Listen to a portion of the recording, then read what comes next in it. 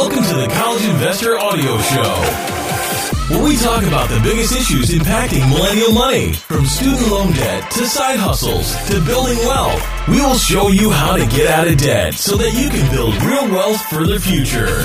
Spending money is so much fun, so let's talk about it today. How to spend your tax refund. 11 ways to do it wisely. Before we get to today's show, I wanted to share a quick reminder that being financially organized is one of the biggest factors in building wealth. Want to be a millionaire? It's not going to happen if you're not organized with your money. So how can you get organized? Well, our favorite app is Empower. It's free, allows you to connect your banks and brokers, and it gives you daily income and expense updates. Ready to try it out? You can sign up at thecollegeinvestor.com/empowermoney. All right, so if you're one of the 80% of taxpayers who will be receiving a refund check this year, chances are you're debating what you're going to do with it. While you can probably imagine plenty of places to put your prized refund check today, you might not be thrilled with the choice tomorrow. So rather than spend all of your money frivolously, why not go ahead and use it to boost your bottom line? Invest that money in one of the ideas we have today, and you can guarantee your future self will thank you. You may even have some fun along the way. So here are some of the best ways to put your tax refund to good use this year. Number 1, pay off that pesky high-interest debt. It's doing you no good. While it's certainly not the most exciting option, of course, if you have credit card debt, paying it down or completely off when you get your tax return is one of the best financial moves you can possibly make. Free yourself from the shackles of high-interest charges and kick at least a portion of that to the curb.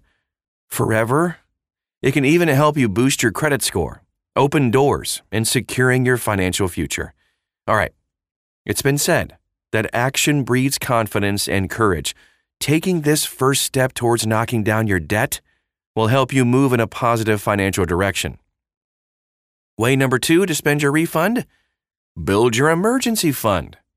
Your car broke down, your kid got sick, the neighbor's kids busted your window while playing baseball. It is baseball season. Accidents do happen all the time, so make sure you're prepared for them.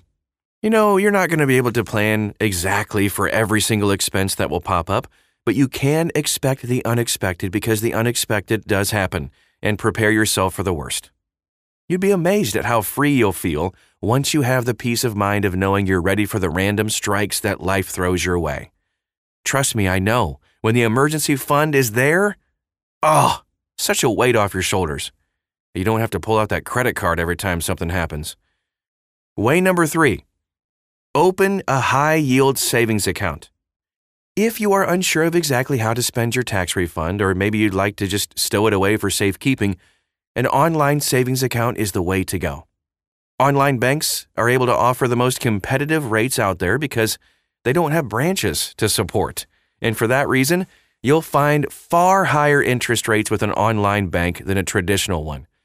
Whether you use the account to house your emergency fund, great idea, or just to establish some solid financial habits, also a great idea, by putting money away in savings, you should absolutely consider an online savings account. Our top pick right now for online saving is CIT Bank, where you can get high interest and with a low minimum deposit too. We have a review of CIT Bank and a link on how to open up an account too at thecollegeinvestor.com. Number 4 on our list of ways to spend your tax refund, max out your Roth IRA. The value of a Roth IRA cannot be emphasized enough. A Roth IRA is funded with post-tax dollars, meaning your distributions won't be taxed as long as you follow the rules, of course. You also won't be penalized for withdrawals. Considering the amazing benefits of Roth IRAs, if you qualify for one, you should try your best to max it out every year. However, even small amounts can do wonders over the long term, so take that tax refund check and send over whatever you can.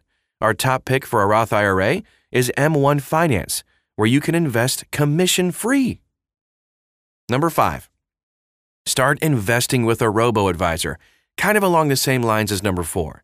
If your debts are paid, your emergency fund is funded, Go ahead and have a little bit of fun with your refund by investing it with an online platform. So whether you're new to the investing game or maybe you have some trades under your belt, a robo-advisor can offer you simplified, affordable trading and resources. Betterment is one of our top picks. It offers dozens of customized portfolios and just pretty much does all the work for you. Betterment then automates your investments, rebalancing your allocations for you. Pretty cool. Find links and everything at thecollegeinvestor.com. Number 6, apply your refund to your future tax bill. I do this all the time. It's basically if you're self-employed, maybe you're a freelancer or a contract writer, if you're required to make estimated quarterly tax payments, you can apply your refund directly to those future obligations. Doing so, trust me, will help to alleviate tax-related stress in the future. It will also help to free up your financial income for other financial goals. So rather than letting these expenses catch you off guard, you can pay for them with your refund. And this relieves the financial burden and administrative task of working those costs into your budget down the line. Number 7, make a principal-only extra mortgage payment. Yes, this is awesome. All right, so if saving thousands of dollars in interest actually appeals to you, making additional payments to your mortgage, especially those that are principal-only, that's the key phrase there, and that is the easiest way to do so other than paying off credit card debt. Check to make sure your mortgage company doesn't charge a prepayment penalty, though. Some do. And if they don't, go ahead and send that check or make the online payment. Today, every little bit of extra money you spend paying down the principal helps, potentially cutting months or even years off the length of your mortgage. Your tax refund is a great place to start expediting your mortgage repayment. Number 8, invest in your home. Home improvements are a great way to boost your home's value. Plus, if there's a project you've been waiting to complete but just haven't had the money to do so, finally crossing it off your to-do list will increase your overall satisfaction. Simple, inexpensive changes, even paint color, faucets, light fixtures, can make a world of difference. Additionally, if you challenge yourself to DIY these upgrades or repairs, you'll expand your skill set, all while saving money. Our 9th way to spend your tax refund: invest in yourself. Never underestimate the option to invest in your health, education, or relationships.